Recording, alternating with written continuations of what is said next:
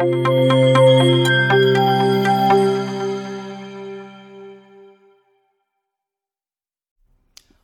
in India Executive Briefings, Personal Finance by Adit, Jain, September 2023. ETFs are better. Exchange-traded funds, ETFs, have across the world become the dominant channel in financial markets, altering the landscape for retail and corporate investors. They were first introduced in America in the early 1990s and were viewed to offer an instrument that considered the diversity provided by mutual funds with the flexibility and real-time pricing of individual stocks.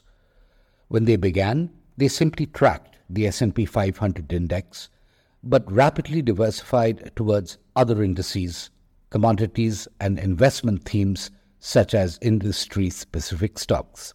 Others include currency ETFs, sustainability stocks, specialty ETFs, including inverse funds, factor ETFs, and much more. Globally, the ETF market is in the region of $11 trillion, nudged along by a rising investor recognition of the advantages of low-cost passive investing. In India, too, they are increasingly becoming a preferred option.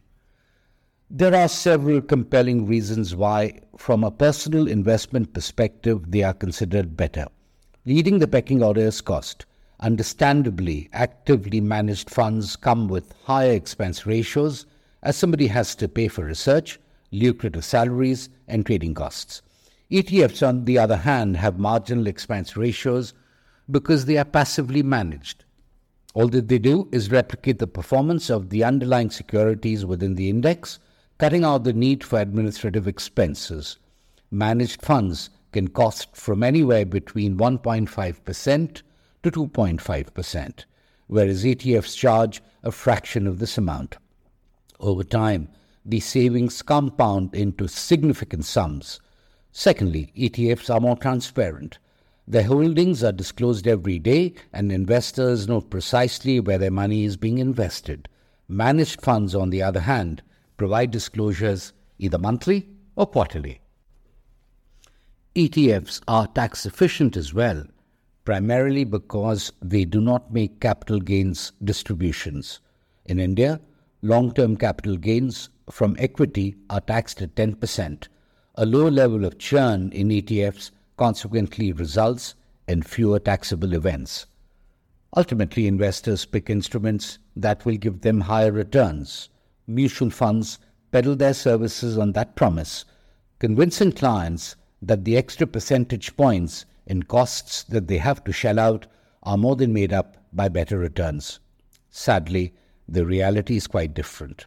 Based on recent evidence during 2022-23, ETFs actually fared better than actively managed funds. Indeed, this would hold true for the past 3 years, where volatile market conditions have ensured that fund managers barely manage to outperform their benchmarks in terms of average returns. ETFs also come with another overriding consideration. There are no exit loads, and investors do not need to commit their money for a minimum period of time, which is usually warranted in actively managed funds. This provides a level of security and comfort that, should for some unforeseen reasons an investor needs to encash investments, no penalties would be charged.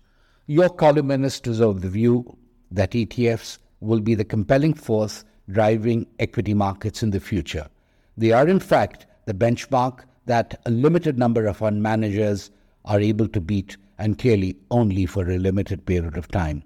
Most tend to fall short. When viewed from the perspective of a longer-term horizon, ETFs generally outperform actively managed funds.